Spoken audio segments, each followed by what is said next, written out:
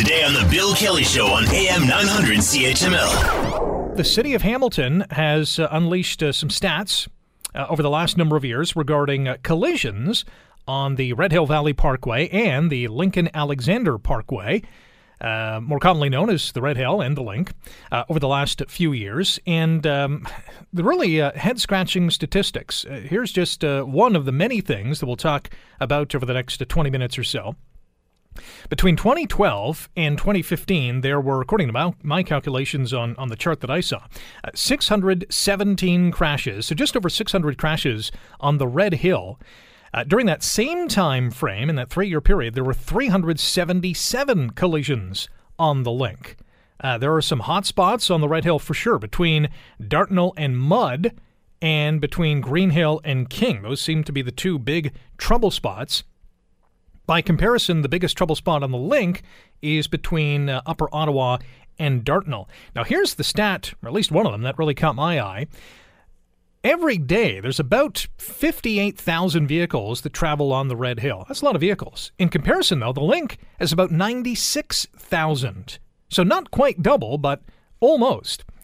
And there's so many more crashes on the Red Hill compared to the Link. So what gives? Let's start the conversation with the City Councillor for Ward 4, Sam Merulla, who joins us now on the Bill Kelly Show. Sam, how are you? I'm doing well, Rick, and yourself? Not too bad. So how alarming are these statistics as a city councillor, as a representative of this city? How alarming are they? Well, the most alarming component is that the vast majority of all of those collisions are as a result of human behavior. So when you take speed, impaired driving, and other human factors, 3/4 of those accidents would not have occurred. Having said that, we need to look at this fast, furious, and stupid society that is in a hurry to get to a stoplight or a stop sign. And the culture that exists right now is one that is very dangerous, in that it's all about this entitlement a driver feels behind the wheel. And they don't have that entitlement. And as a result, people are dying. So they need to focus in on a number of issues. And the issue is this: speed kills.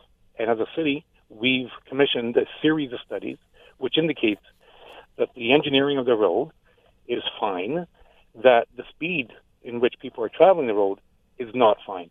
So if people slow down, vehicular collisions will also be diminished. And it's really that simple. So what we've done is, with the support of my council colleagues, particularly Council Collins, Jackson, and Conley, who share the Red Hill, we've been very aggressive in identifying presenting problems and trying to find solutions accordingly. And frankly, what it comes down to is, I believe, photo radar. I think once that is incorporated, you'll find that this entitlement that some people believe that they can travel at 140 kilometers an hour on a road that was designed for 90 will be stopped. And until then, we have to face these issues head on, which we will accordingly. I agree with all that you said, except for one thing. Even with photo radar, I think the number of speeders will diminish. I don't think it will completely be eliminated, though. Well, no, nothing will eliminate it, but if we mitigate it, and there's a direct correlation between speed and fatalities. So as a result of that, you'll see a decrease in fatalities as well as collisions. Much has been made about the design of the Red Hill Valley Parkway. It's too twisty. The asphalt is maybe slipperier than other surfaces. There isn't a median to prevent crossover crashes. What do you say to all that? Rick, if it's traveled as prescribed at 90 kilometers an hour, it's a fine road. If people expect to travel at 140 kilometers an hour on a road designed for 90, you're looking for trouble. It's really that simple. And as the experts state, a wall of any kind, building a wall, is not going to prevent collisions. Actually, what they say is it might actually increase collisions on the one side of the road. So you're not really solving a problem. You might be solving it from a public relations component, but that's pretty irresponsible and politically expedient to spend millions of dollars to give the optics of providing a safer road, when in reality, you could very well be making it more unsafe. Has there been any conversation with Hamilton Police to have a bigger police presence on the Red Hill, at least with a blitz? Absolutely. They have enhanced. They're doing a great job. They can't be everywhere at every time of the day. So they have blitzed it. They've been issuing tickets accordingly, but nothing could be better than 24/7 photo radar. And really, as long as people slow down, everything else will fall into place. And you will not find these crossover collisions. You will not find the increase of these types of collisions. And more importantly, you decrease the fatalities and increase the safety of the road. And that's our primary objective. I always thought a cardboard cutout of a police car would do the trick. Because as soon as you see it, whether it's real or not, you're slowing down. Oh, there's no doubt. But even the sign indicating photo radar does the exact same thing. And that is the biggest deterrent. And that's what we need to focus in on, is trying to get it through these people's minds that, firstly, they're not entitled to speed of 140 kilometers an hour in a road designed for 90.